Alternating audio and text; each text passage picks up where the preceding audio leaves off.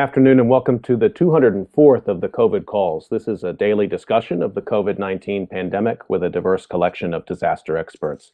My name is Scott Gabriel Knowles. I'm a historian of disasters at Drexel University in Philadelphia. Today we continue the discussion of COVID-19 care, vaccines, and vaccination with Alicia Rankin and Carla Kearns. Just a reminder, you can catch COVID Calls live every weekday at 5 p.m. Eastern Time on YouTube. Just go to the COVID Calls YouTube channel to watch. You can also watch COVID Calls on Facebook Live and on Periscope. You can hear COVID Calls anytime, recorded as podcasts on Spotify, iTunes, Podbean, or anywhere you get podcasts. You can also keep up with COVID Calls via Twitter using the handle @USofDisaster or @COVID Calls. Please help spread the word and send suggestions for future guests and future topics, and please feel free to suggest yourself as a future guest.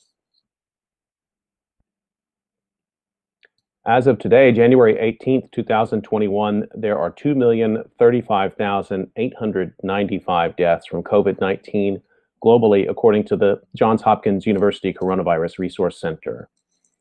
There are 24,018,793 cases reported in the United States. There are 398,307 deaths from COVID-19 reported in the United States today, up from 390,195 reported on Friday.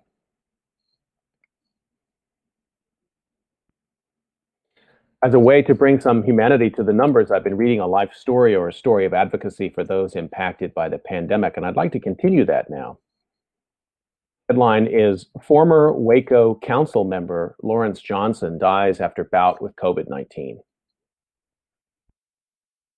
Author is J.B. Smith. This was published December 29th, 2020 in the Waco Tribune-Herald.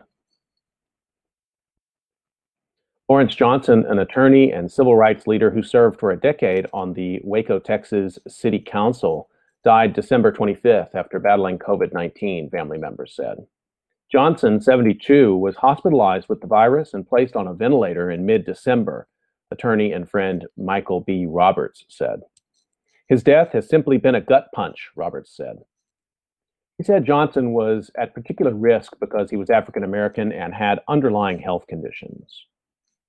He was one of the people in a large group that didn't need to contract this illness, he said. He did have some underlying conditions that would exacerbate the effects of COVID-19, but we remained prayerful and hopeful. Son of a single mother, Johnson grew up in the Stella Maxey public housing complex in East Waco and rose to be the valedictorian of his segregated high school, Carver High. He earned a law degree from the George Washington University and returned to his native Waco to become one of its few Black attorneys, as well as a government and civic leader. He is one of Waco's local heroes, as far as I'm concerned, Waco NAACP chapter president Peaches Henry said. Kind of issues I'm fighting for now. Lawrence was doing that long before I was.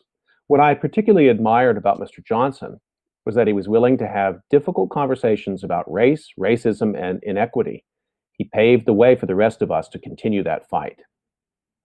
He served from 1990 to 2000 on the Waco City Council, where he represented District 1, including East Waco, Timbercrest, Far South Waco, and his own neighborhood near McLennan Community College.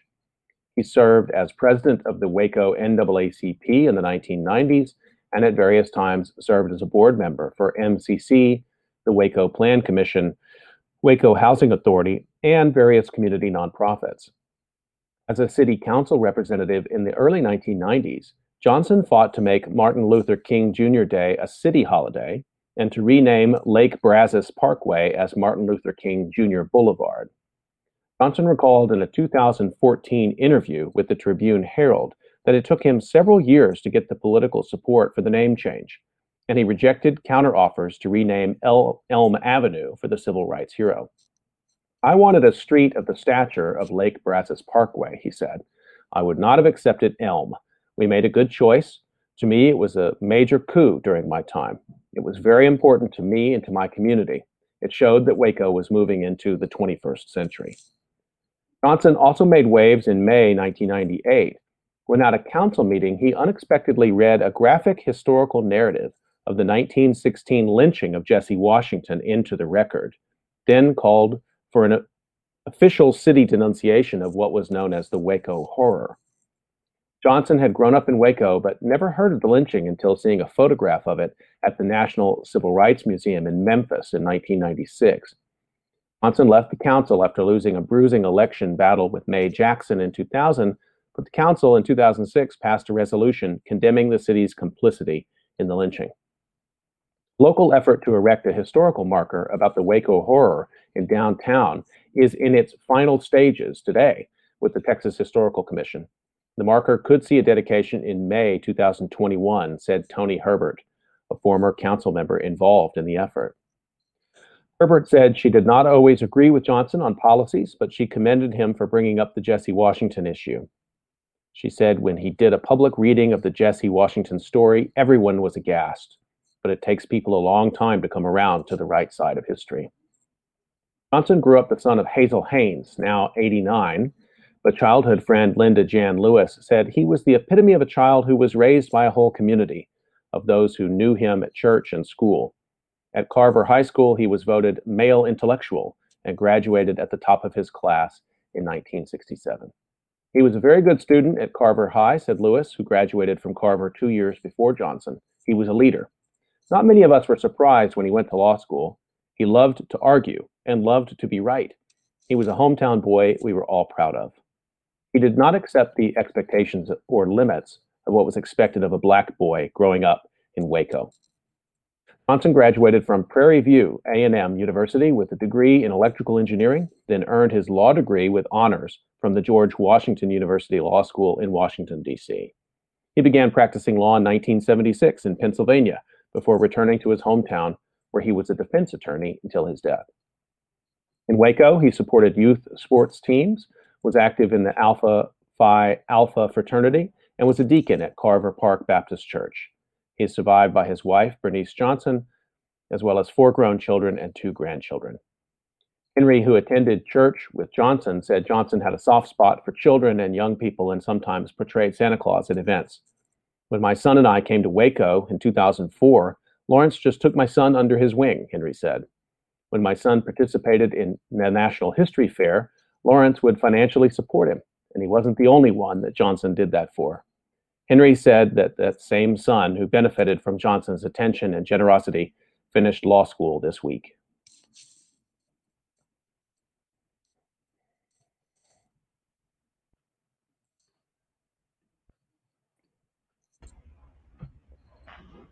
Okay, I'm going to turn to the conversation for today. Really excited to introduce my 2 guests to you.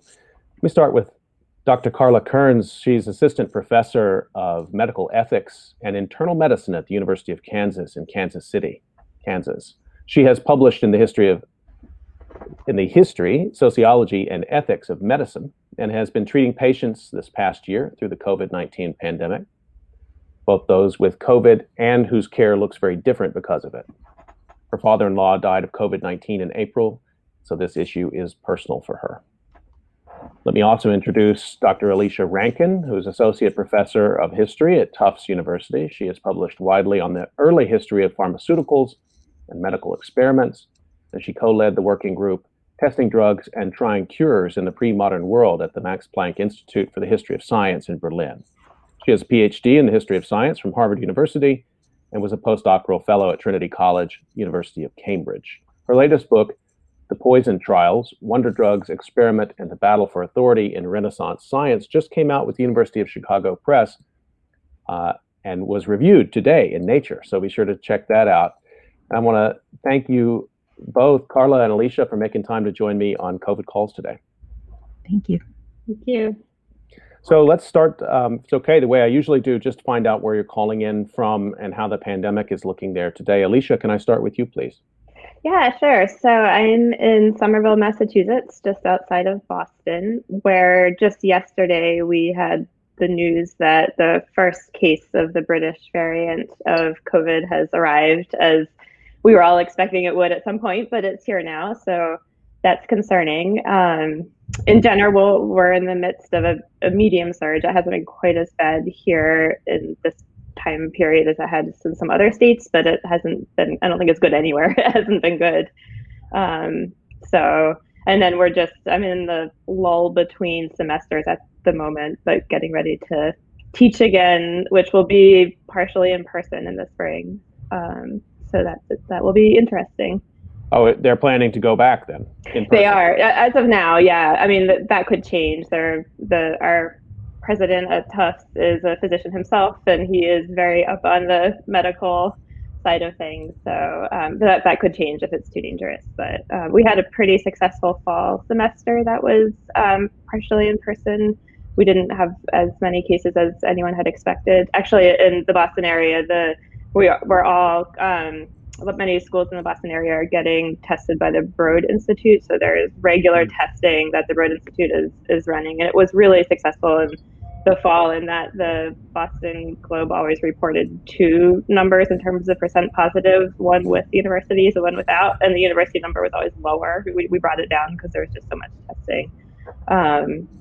But it's still, we're in the middle of a pandemic. It's concerning. What about vaccine availability?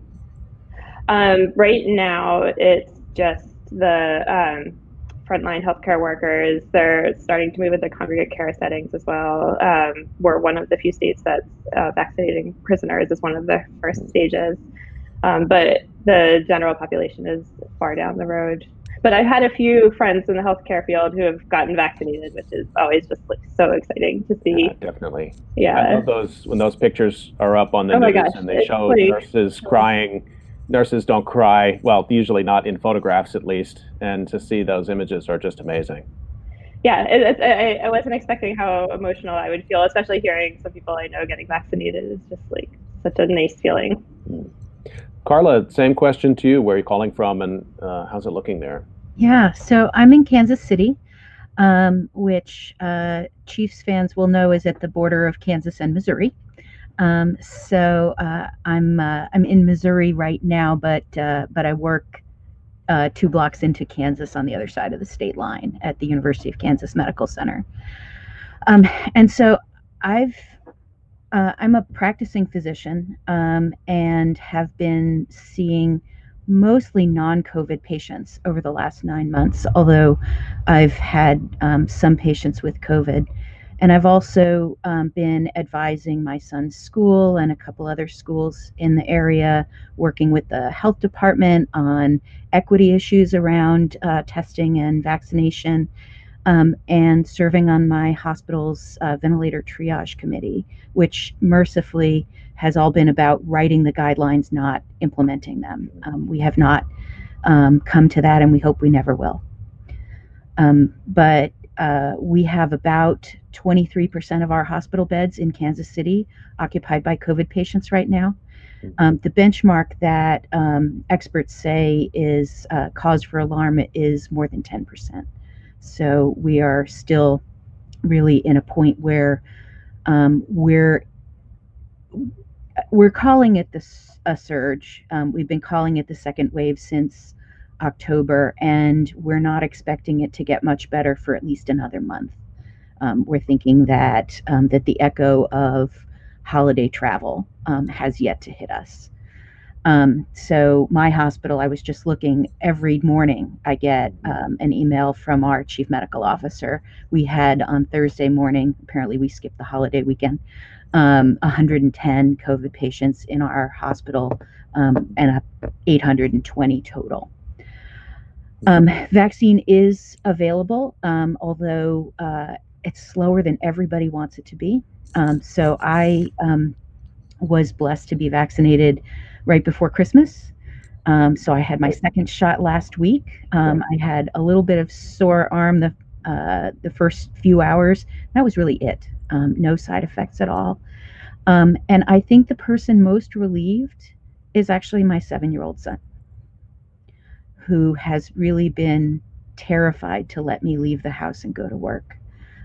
Even as I reassure him, mommy takes precautions and mommy wears a mask and mommy sees most of her patients over Zoom. And he looks at me suspiciously and says, well, if you're seeing them on Zoom, why can't you do it from the house? Mm-hmm. So it's really been a profound impact on our community and on my family and my colleagues. We are not used to taking people in their 20s and 30s and 40s off life support, but we're just seeing so many patients with strokes and heart attacks and respiratory failure that really the virus has destroyed their lungs, and even prolonged periods on heart-lung bypass is not enough for people to recover. So um, it's really been challenging here. And actually, my colleagues, it's not just the direct patient care; it's the fact that every hospital from here to Colorado and Omaha is full. So in Kansas City, we serve as a referral center for basically a 4-state area of Nebraska, Missouri, Kansas, and some of our patients will either come to us or they'll go to Denver, which is a 12-hour drive from here. And the most heart-wrenching stories I've heard lately are when our stroke center gets a call and knows that we could help a patient who's at a small hospital in rural Kansas and we don't have a bed. So. Yeah. Well, thank you for sharing those stories. The one you mentioned about your son, that is a good question he asked, by the way. And I wonder, have you had to sort of quarantine yourself at home? Has that been something you've been managing throughout the year? Yeah, so what our hospital did in March is reassess every patient interaction, every staff member, who walks into a patient's room, who touches a patient, who and for what purpose. And we transitioned most of the consult physicians to doing Zoom calls, from even whether we were doing them from home or from our offices at work. No one enters a COVID patient's room except the primary nurse and the primary physician, unless there's a real need for that person to walk in the room and see the patient. And that's not been our standard practice. Laying eyes and hands on the patient is part of the magic of medicine. And on the one hand, we have figured out that maybe it's not as necessary as we thought. And on the other hand, it's just sort of a need to manage kind of situation. So there actually had to be changes to regulation to allow that to happen, because previously Medicare would not pay for telemedicine, even except for very rare circumstances, mostly for rural patients. So when we closed the operating rooms and we started everybody doing Zoom calls, it was like basically in a week we did what our telemedicine team had planned for the next 3 years. And we have discovered that there are some benefits, things you might not expect. So what if your mom is sick and you can't travel to her for whatever reason? So we can now include family members on Zoom family meetings from anywhere that they have internet. Now, that's not everywhere, especially in rural Kansas and rural Missouri. Actually, broadband is not everywhere. And there's some irony that it's easier for my family members in London and California and Japan to participate in their loved ones' care than it is for some of my families in rural Kansas and Missouri. But that move to the telehealth, that's really striking. Yeah. Things that were theoretical, 5-year plan, whatever it was, and you shifted into it in 3 weeks' time. I'm sure not without some bumps, but also it is what it had to be. Yeah. And the reason we did that was also because of the PPE shortage. So the assessment was about risk, but it was also to preserve PPE for again, sort of critical situations. Well, we have the benefit today of having two scholars whose work spans a great time period. So we're going to take advantage of that today. And I actually want to, Alicia, since your book is just coming out, The Poison Trials, Wonder Drugs Experiment, and the Battle for Authority in Renaissance Science. I was wondering if we could, because we're going to talk about vaccines, vaccination today, but it kind of precedes that, which is fascinating. Can you talk a little bit about that book and some of the themes that you see in there that are finding themselves attaching to the headlines that we're seeing every day? Absolutely. Well, first I have to show it to you. There it is. Oh, good. I love it when authors do that. Thank you for doing that. I know. Well, it's so exciting. Yeah. It just came out like 2 weeks ago, so this is very new and very exciting. So, I mean, I think in some ways, I actually had to rewrite the end of the introduction to this book because I got the not the page proofs, but the copy edits, which is the last time that an author can really make substantial changes to anything. I got it in April when we had just gone into lockdown and we didn't know much about COVID, and it was just this confusing time. And I was finishing this book, which was had at its heart the fear of poison. So this book is about attempts to find antidotes to poison, and doing so through testing on condemned criminals, but also other methods of testing. And so a lot of the questions at the heart are, what counts as proof? How can we show that something is scientific or not scientific? What's valid? And there were so many of these questions that were just also swirling in the air just through all of the talk about COVID that I actually added a little section to the end of my introduction to draw some of these parallels directly. So I think this fear of hidden disease agents, because at the time I'm writing about, which is the 16th century, poison was seen as the underlying cause for a lot of diseases, most prominently plague, which was the real heart of concern at the time, but also there was an ever expanding number of diseases that that poison was seen as the heart of. And it's this hidden, scary disease agent in the same way that a virus like COVID is. In fact, the origin of the word virus is a Latin word that means toxin. So there was a brief period of time where people thought viruses were actually a kind of toxin. So there was a link there as well. So I think that I see a lot of parallels. Also, this hope to find a cure that's really just going to help, this desire for not necessarily a magic bullet, but something, just an effective antidote that's going to really take care of this problem at hand. And that would have been, the setting for the book then is before a time period that we would consider, that we would call science. Right. I mean, that how does power and authority work in a setting like that? And who gets to say if it's effective or not? Right. And that's something that's a negotiation. So it's really a negotiation in this case between, on one hand, political authorities, so literally princes and despotic rulers.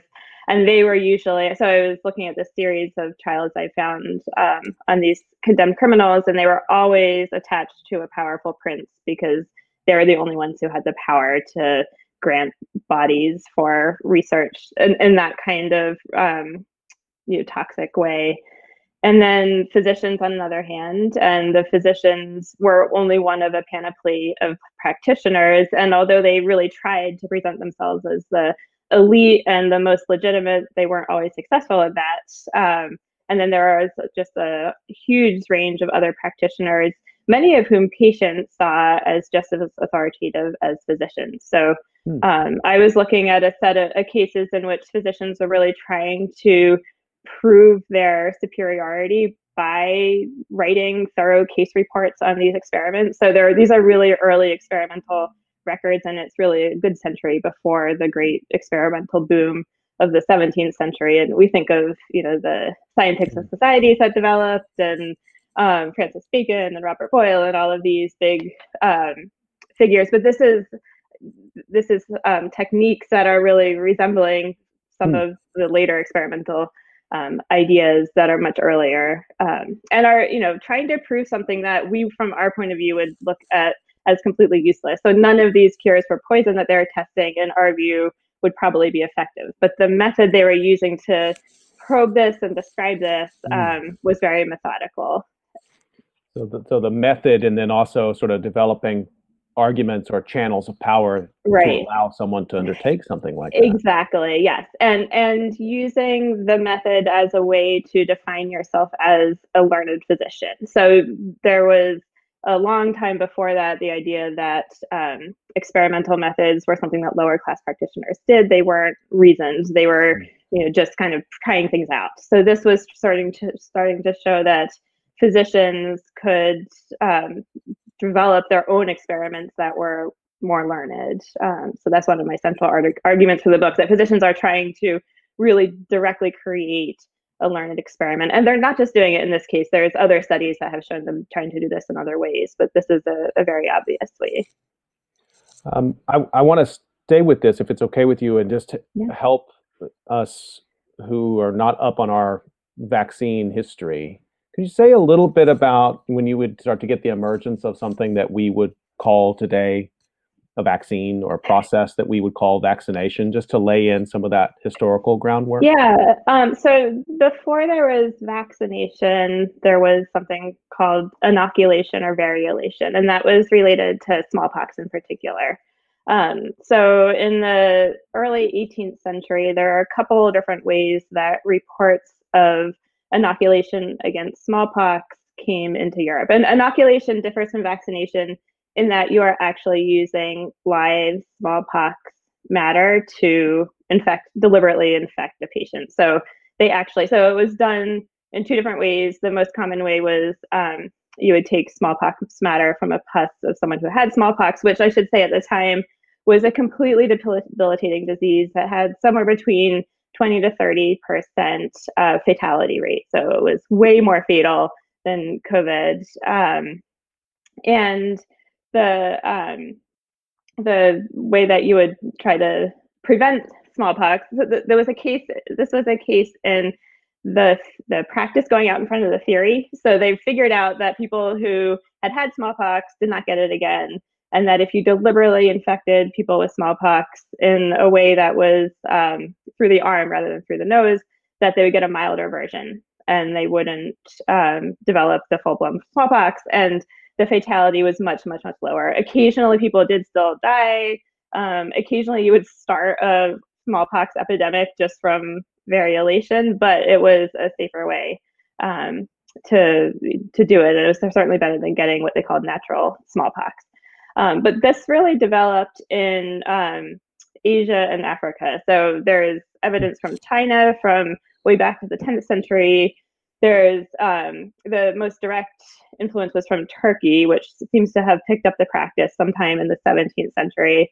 And then a British noblewoman named Mary Wortley Montagu was married to the British ambassador to Turkey and spent time in Constantinople.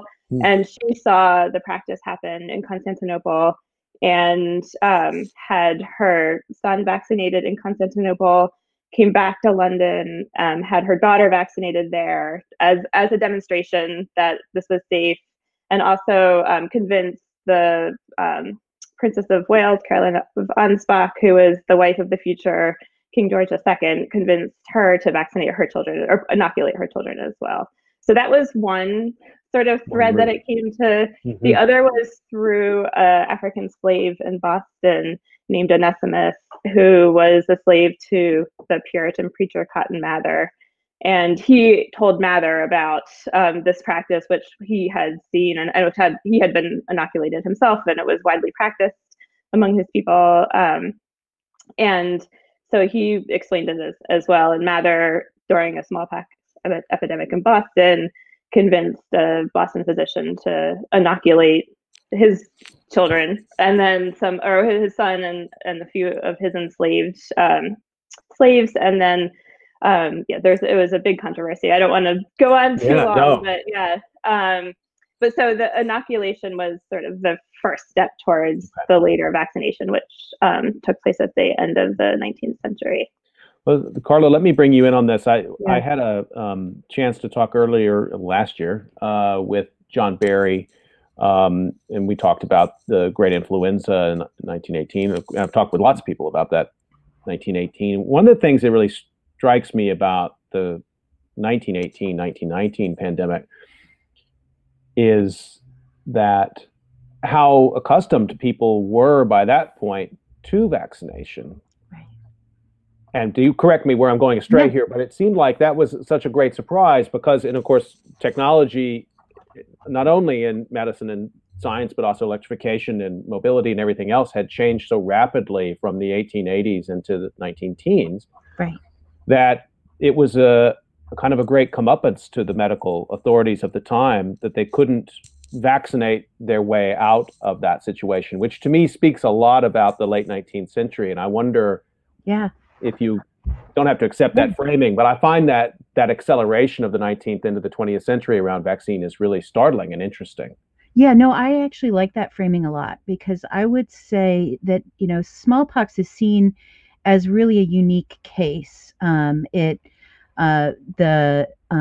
The work of Edward Jenner and the milkmaids in England is quite famous, with the substitution of cowpox for smallpox to make it much safer. Although I will say that the last time we seriously considered using smallpox vaccine, using Vaccinia, in 2001, 2002, when there was a lot of thinking about potentially it being used as a bioweapon, the decision not to deploy it was because it still has a 1 in a million mortality rate. And that is not something that we find acceptable anymore. But I think of Pasteur's work in the 1840s and 1850s really starting to create vaccines for a number of infectious diseases, especially for animals, because of their critical value for agriculture. And by the 1870s, 1880s, a well-educated physician might decide to cook up a vaccine in their kitchen practically. It really was a technology that was adopted very widely, very quickly, between about the 1870s and 1900. So much so that they developed vaccines for things like hay fever, which was thought to be related to microscopic material that they weren't 100% sure whether pollen was exactly alive or dead. It's a little bit like viruses, where they had an understanding about microscopic causes of disease, but the details didn't quite match the way that we think about it today. But so really, the barriers to entry in the vaccine world in the 1870s, 1880s became very low, and a lot of them did not work, but mostly were not too harmful. But a lot of them did, and diphtheria is a critical area that I really think changed the experience of a wide number of people because it was a leading cause of death of children. And so when the New York City Health Department starts manufacturing diphtheria antitoxin in the 1880s and 1890s, it's almost like polio in the 1950s. It just changes life for a generation of kids and parents and becomes a real proof that scientific medicine maybe really does have a much clearer sense about what would be helpful to people. And there was a true crisis of confidence in the mid-19th century about medicine. So this period from 1880 to 1920, I agree, is where you really start to see scientific medicine prove itself. And vaccination is a big part of that, as well as the use of antitoxins and serums to protect against infectious diseases.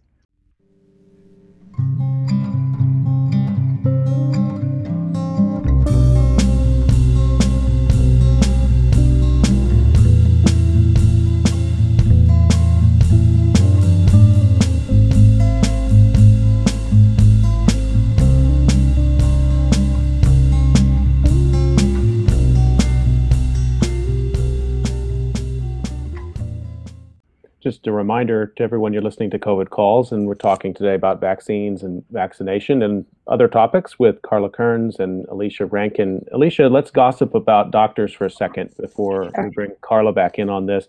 Because we started talking about this a little bit earlier. What's the role of the medical practitioner in the 19th into the 20th century in this regard? Because I'm sort of curious, not as Carla's saying, easy to maybe to get a vaccine going or into the market. What is the impact of that on the growth and status of physicians? I think I'm talking here about the United States, but of course we could broaden that out.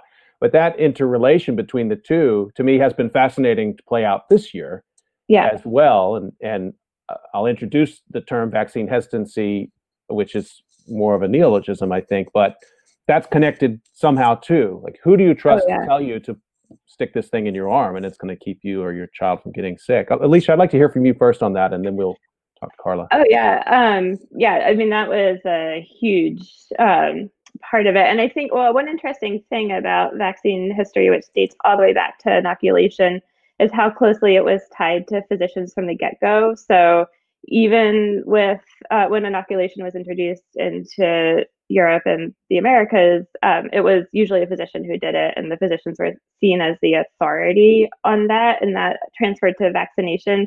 And to Carla's point about how quickly these new vaccines took speed from the 1870s, 1880s, even at the very beginning, when right after Jenner published his findings about the cowpox and smallpox vaccine in 1798, really, really quickly that spread across Europe and into the Americas. So it was really interesting how quickly that was adopted, and and I think it was because there was this backstory of inoculation that was effective but also very dangerous in many ways, and vaccination was so clearly improvement of that. But it was tied to the medical profession from the get-go, and a way for the medical profession to really assert themselves even before scientific medicine. And it was one of the few wins that they had.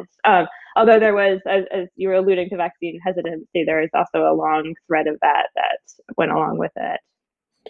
Well, we're sketching out a pretty good history here. We may as well keep going. So let's bring it to the post-war period and some of the key changes we should be aware of, either in those relationships we were just talking about between sort of the growth of medical profession and vaccination, but also just sort of the key issues in vaccination from, let's say, after World War II to the present. Carla, can you bring us some of that, and then we'll come back to Alicia on this? Yeah. So I would say that period from the 1880s to the 1930s, I would say you get a lot of new vaccines and a lot of new medicines, and a real appreciation for their value. And then at the same time, you also get this recognition, as you sort of hinted at, that maybe there are no magic bullets. Mm-hmm. That just because we have a vaccine for tuberculosis, it's adopted in some countries, not in other countries,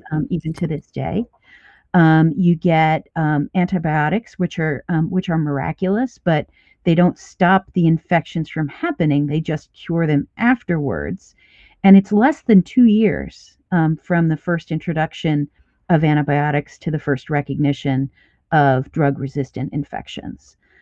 So between tuberculosis, where they discovered that one antibiotic wasn't enough, we now use 4, to flu vaccine and other vaccines. We don't always have a vaccine. Some of them were quite tricky to make. Polio, again, was devastating from the early 20th century to the 1950s. The fact that we have a COVID vaccine after less than a year is incredible in the history of vaccinations. But we, by the 1950s and 60s, we get first the Salk and then the Sabin vaccines for polio. We get vaccines for rubella, measles, mumps, diseases that used to kill children. Mumps is notorious for leaving men sterile. Rubella was notorious for causing terrible birth defects, babies born deaf and blind. And so there's a real sea change in the mid 20th century. But some people would argue that medicine becomes a victim of its own success, that once those diseases decline in frequency, then the side effects of the vaccines become more important. So in the 1990s, we switched from the Sabin live polio vaccine back to the killed vaccine, which had been the first vaccine in the US. And the reason we did it was because the only cases of polio actually seen causing paralysis in the United States by the 1990s were either imported from countries where it's endemic or were children who had the vaccine and the vaccine turned on them. And the virus reverted to its wild type dangerous form. And so, so those technology changes were part of that story of vaccine hesitancy, in part coming out of a sense that it's not going to be that bad, you'll be okay, infections are not such a big deal. And as soon as COVID started, I kept thinking about something called subacute sclerosing panencephalitis, SSPE. It's something I learned about in medical school in passing, but it's a circumstance in which the measles virus that you have as a child reactivates in your brain decades later, causes a form of epilepsy that is recognizable and unique on EEG and is uniformly fatal. So, maybe that childhood case of measles was not a big deal, but it kills you 50 years later. And so when folks like Anthony Fauci talk about the fact that we don't know what the long-term implications of this vaccine, of this virus are, Right. We really don't. Right. Some viruses survive in your body forever.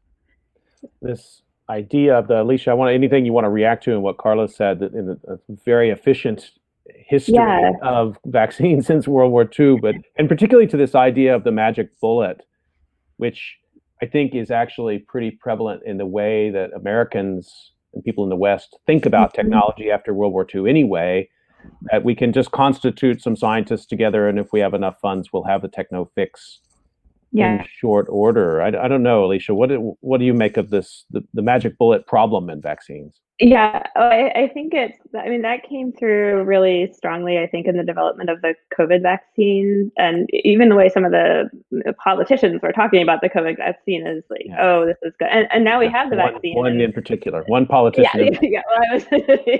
That's fine. But now we have it, and it's, a long path, but we still are facing, a long path to getting on top of the disease. So you can't just flip a switch. And I thought another thing Carla said was really interesting about the focus on children in past vaccine. And one thing that I found very interesting in COVID versus the history of vaccine is that so much of the history of the vaccine has been in vaccinating children, and it's been focusing on childhood diseases, and even with diseases like smallpox that didn't just affect children, just getting vaccinating literally infants. And for now we're just trying to get everyone vaccinated. We can't vaccinate children yet because the vaccine's not approved for children. So it's a really different situation when you have something that is a new disease that no one has immunity to. So I think that's a really interesting difference between our current situation and some of the historical precedents. That's fascinating, that inversion. And it makes me wonder also, and I think this is something you're expert in, is the way that parents have advocated for vaccination for children, and I guess more recently maybe some against also, but the role of parents has been crucial, as you say, because vaccines have been aimed at that population. You see that differently here. Can you talk a little bit about that? Yeah, I mean, I mentioned the example of Mary Wortley Montagu, and Abigail Adams vaccinated her children, and it was generally seen as the role of the mother in particular to take care of her household in general in terms of medicine, but that meant vaccinating and inoculating children as well. So sort of her purview to try to get her children inoculated or later vaccinated. And I think that in many cases, children were used demonstratively to vaccinate. So the sister of Napoleon Bonaparte, her name was Elisa Bonaparte. She was ruler of the province of Lucca, which was under French rule at the time. But right after Jenner came out with his vaccine, she vaccinated her children as a demonstration that everyone should be vaccinated. And she also attempted to impose mandatory vaccination, but couldn't figure out how to do it. But she first vaccinated her children as an example. So you see this, and I think that I thought it was very interesting because you see some of that. And so the scientist Sarah Gibson, who was heading the Oxford lab that developed the AstraZeneca vaccine, her 3 adult children were vaccinated. I don't imagine that she was forcing them to, but they took it on themselves to join. They're all in their early 20s, and they joined the clinical trial for the AstraZeneca vaccine. So it was like later echoes of that. That's earlier. Yeah. So even adult children being enrolled into this. Yeah, exactly. Well, it reminds me of the long history of auto experimentation. Oh yeah. And thinking about it as a demonstration of confidence. And we're seeing that very deliberately in COVID vaccine now, where politicians are being vaccinated publicly as a show of confidence. I've heard a lot of speculation about including celebrities and athletes as a show of confidence.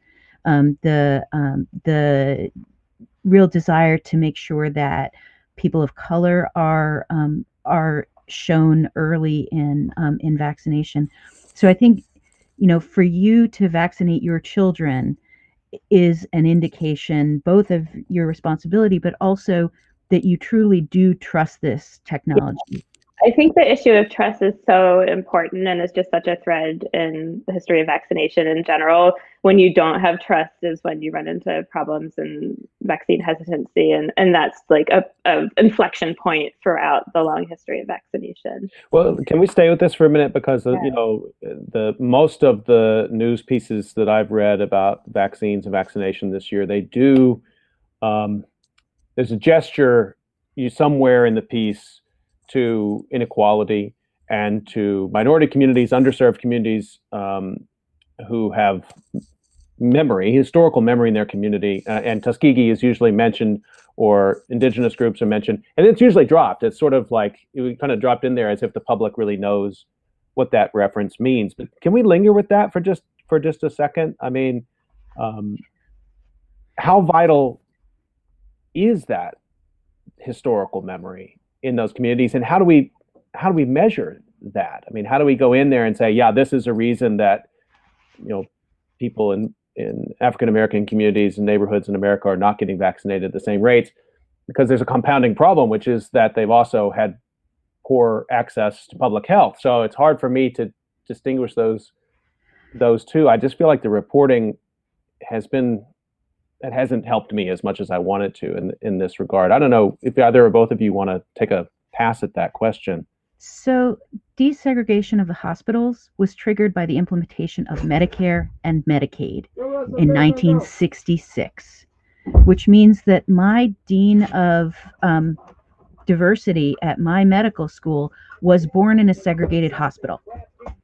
When people talk about a history of long past abuses that go back 50 or 60 years, we have to recognize that people live through time too, and that means that a lot of the patients that I care for have a lived direct experience of that kind of discrimination.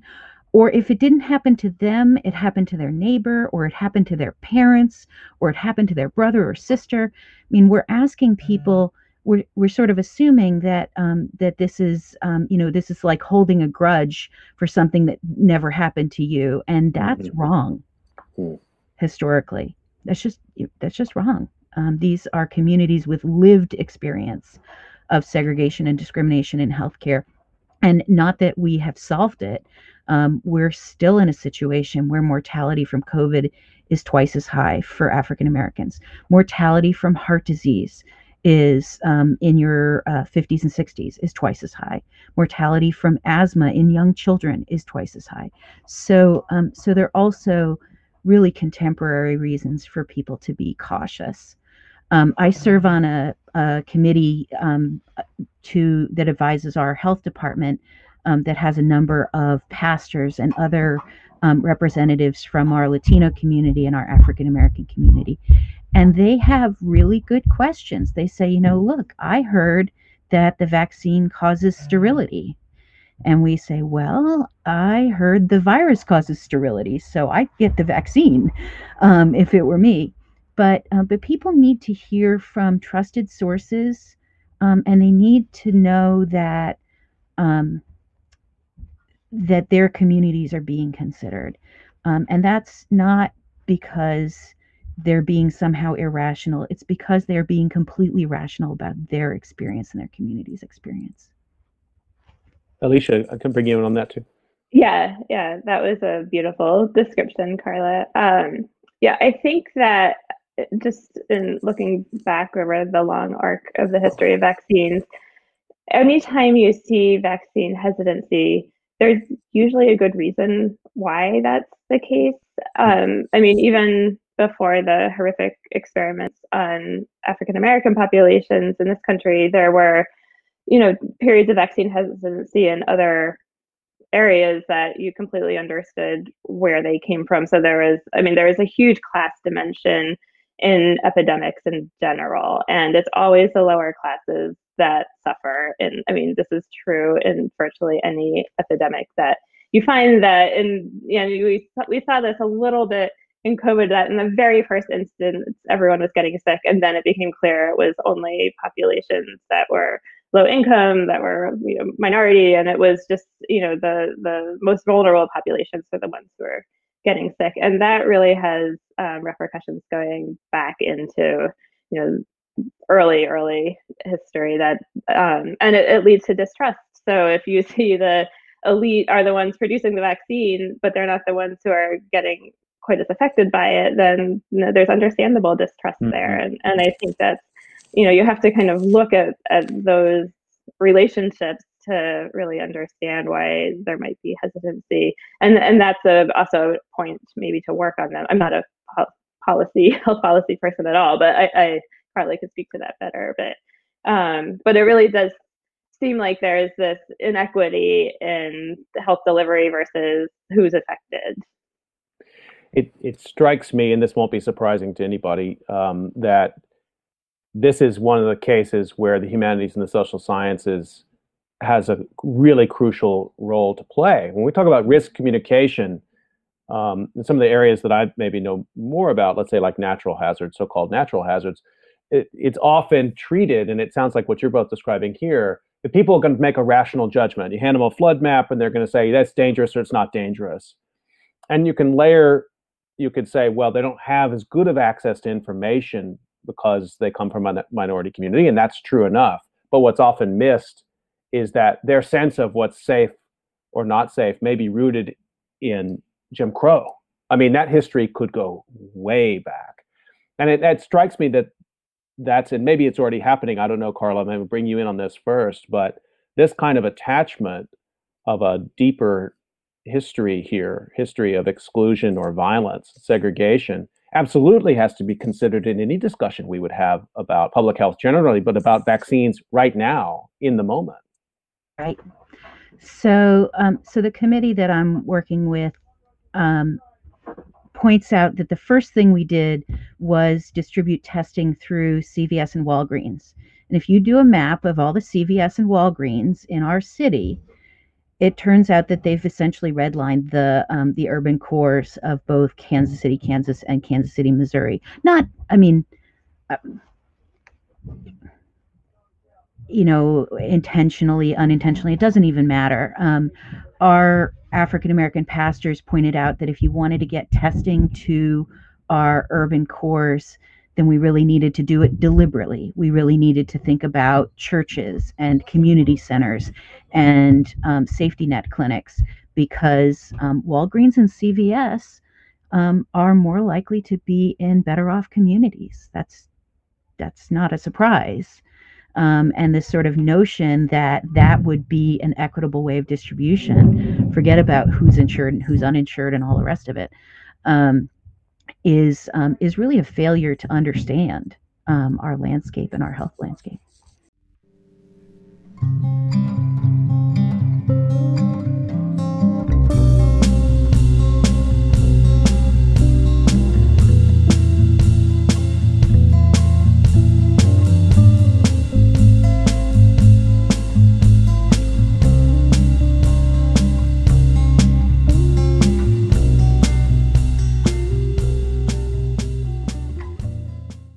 I want to remind folks you're listening to COVID Calls. I'm talking to Alicia Rankin and Carla Kearns here today, and I'm learning a lot today. And I hope it's okay with you both if we go another. Okay, let's go a little longer if it's all right, because I still have a few questions. And Alicia, I want to ask you, given what we've seen in this country since, well, for a long time now, but let's say since January 6th, or even going back to throughout the pandemic and the protests that we saw at various state capitals, like I'm thinking about Michigan here. We had the confluence of populism and anti-science, and the two are historically often quite close to each other, but the specific deployment of it for an electoral strategy, I was surprising to me this year. Well, Trump will not be in office anymore. But this idea of a sort of a mass action, a militia action, a protest movement, going into 2021, I've heard a lot of reporting about that. Do you expect to see, or does history offer any guide how we might expect to see that in terms of anti-vaccination? Because oftentimes when I hear discussion of anti-vaccination these days, I think about parents who struggle with that and the autism diagnosis, and then some famous anti-vaxxers who are out there. I don't tend to think of the kinds of people that I saw at the Capitol building on January 6th, but I'm starting to think now maybe I should think about that. It'd be interesting to see. I mean, what's interesting here is that the only vaccine crowds we've seen so far are people lining up to get vaccines.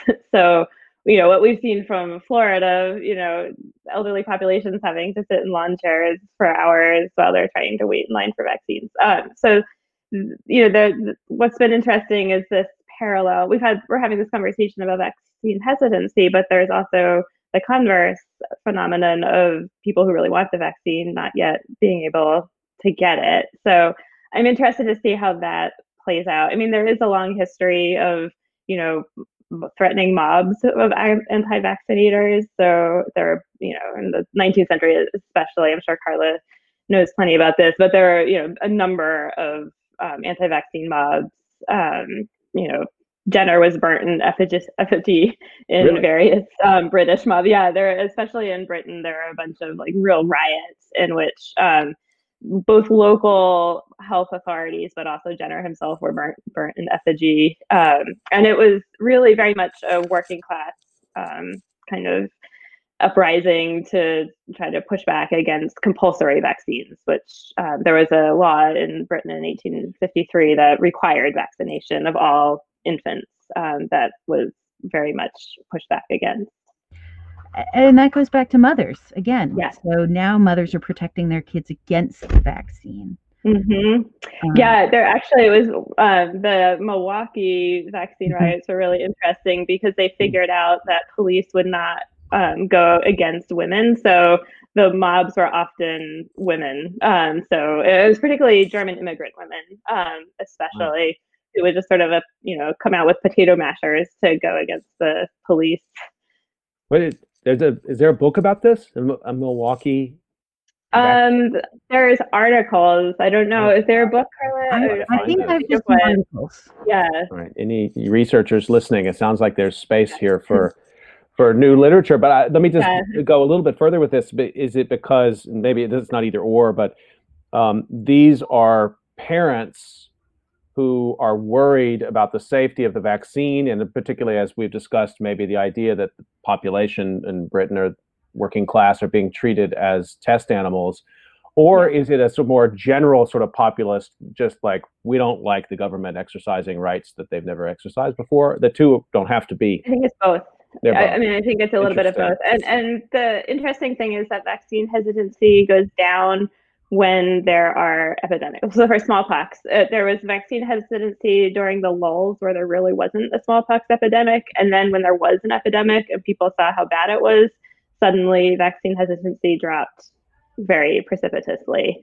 So fear is another interesting element, which might play into COVID, that, you know, we're also really worried about getting COVID. We see the repercussions. So I wonder how that will figure into vaccine hesitancy in particular for the COVID vaccine. So we know from the healthcare providers who are being offered the vaccine, 2/3 are accepting it. And then the data system that the government is using doesn't have enough fields to include why people are saying no when it's offered and they say no. But the range of what you hear is some people are saying, I want to see how the other people do with it. Mm-hmm. Some have had COVID and they're not recommending vaccination within 90 days because they're not sure whether the vaccination will cause an immune response that's dangerous in folks. There's also some sense that they're protected. There are some folks who are saying, I'm not as high risk as my parents. I want you to get to the next tier faster. And then there's sort of logistics. You know, you're offered the vaccine, but you're not going to be available at the right time to get your second shot. So you decide to hold off on getting your first shot until you can time it right, which speaks to that 2 vaccine. But that's what we're seeing here is it's about 2/3 of healthcare providers who are offered it are taking it. And that's true nationally. But nursing home staff, the acceptance is much lower. And it speaks to a couple of things. With intersectionality, you're talking about largely women of color who may not have health insurance, who often have typically lousy benefits, who've had a lot of trouble getting PPE in the setting of the pandemic. And my sense is that there's a real suspicion, you know, you care about my life now. And so you're seeing uptake more like 40 or 50% in nursing home staff, whereas hospital staff, it's more like 2/3. Talk about things that make historians go crazy. Why don't they have the field on the floor? But I guess there may be questions about asking the question, and I understand maybe some hesitancy there, but 5 years from now, 5 minutes from now, 20 years from now, certainly people are going to want to know. I mean, you just gave an analysis of 5-6 different options there, which are each tantalizing in their own way. Well, and we need to know now so that we know how to roll out different messaging for each one. Yeah. Mm-hmm. Yeah. So why we are not collecting that data is beyond me. Because you're right. It's critically important today for figuring out how to increase uptake in the rest of the pandemic, because we don't know what the herd immunity level is. You know, I've heard numbers everywhere from 70% to 90%, but they're all guesses.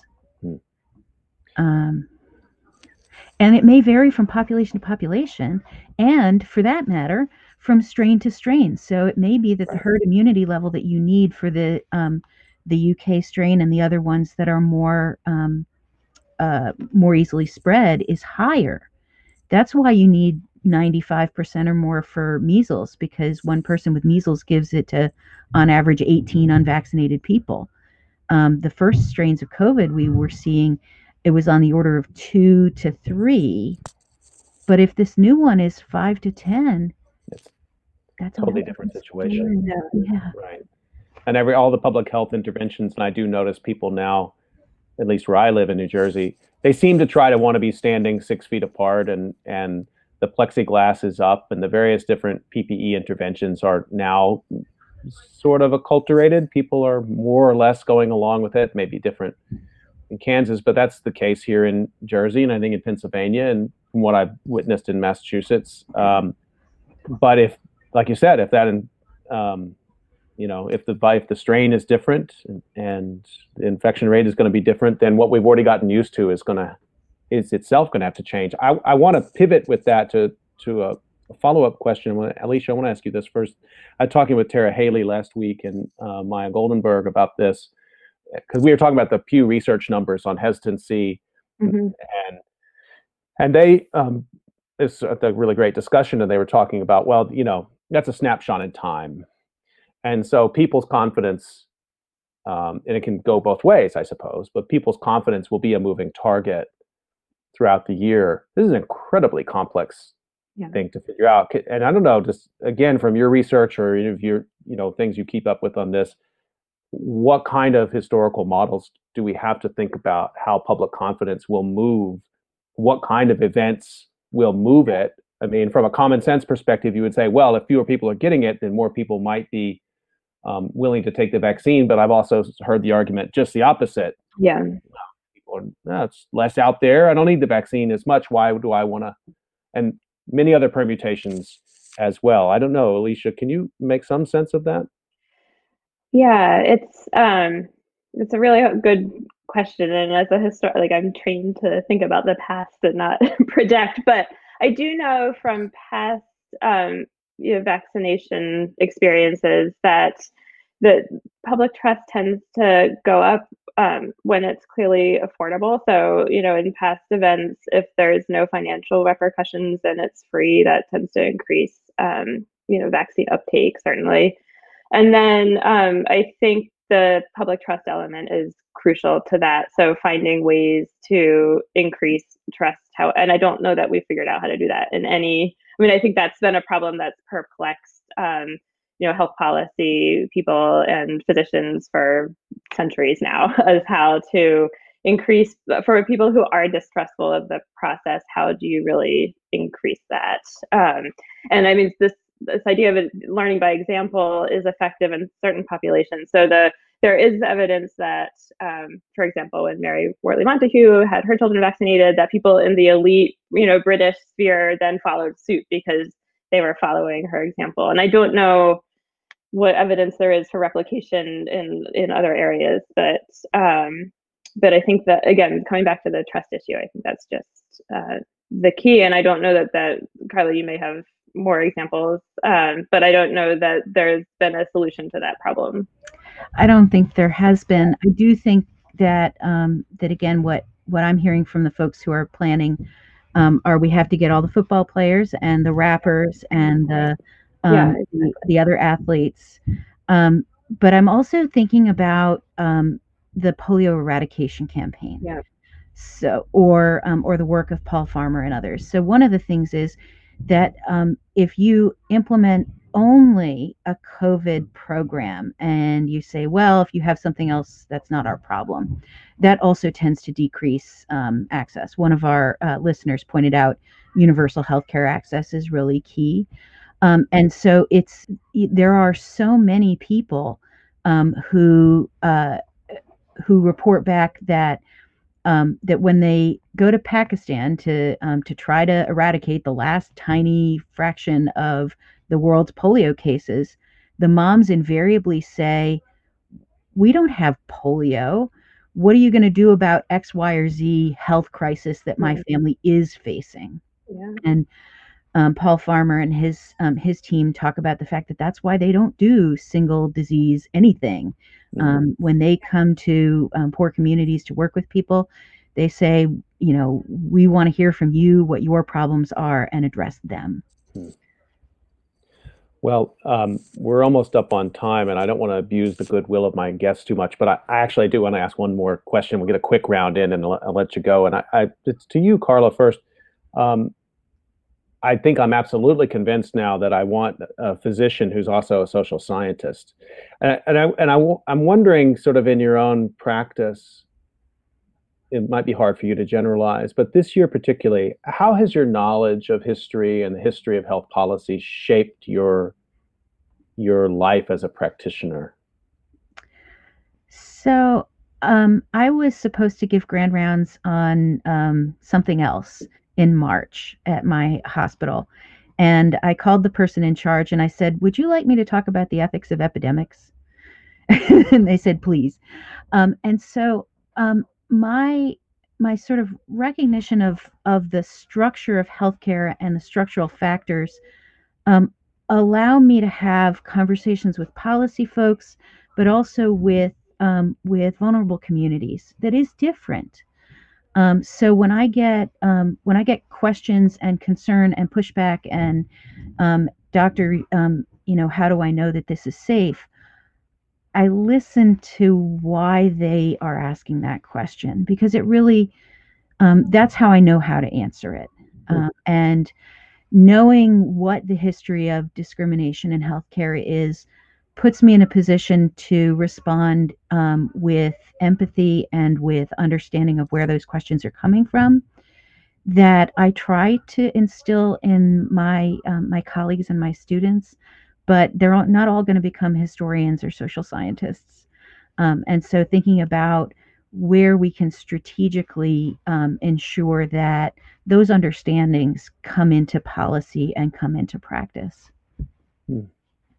Alicia, I'm going to give you the last word. Anything we didn't touch on you want to, but I also like to know, since you got the first review of your book out, you're free now to talk about your next project. That's the rule. So okay. Well, actually, I wanted to follow up on what Carla was saying, sure, and just say that I am so excited that Alondra Nelson, who's a STS person, is going to join Biden's office, OSTP. Right? It's amazing. Yeah, exactly. So I think, like, to your point about it being important to have historians and sociologists and humanities people involved in science policy, we will now in the next government, which is really, really exciting. I want to remind everybody you've been listening to COVID Calls, and you can catch COVID Calls live every weekday, 5 p.m. And tomorrow I'll be talking to historian of science, and he's actually, I think I can call him a historian of disaster, Zachary Loeb, who's working on a project about Y2K, and he's written really provocative new stuff about the connection between Y2K and public trust and COVID. So I'm going to have Zach Loeb on tomorrow. We'll talk about that. I want to thank my guests today, Alicia Rankin and Carla Kearns. Thank you both so much for this just great discussion that we had today about vaccine, past, present, and future as well.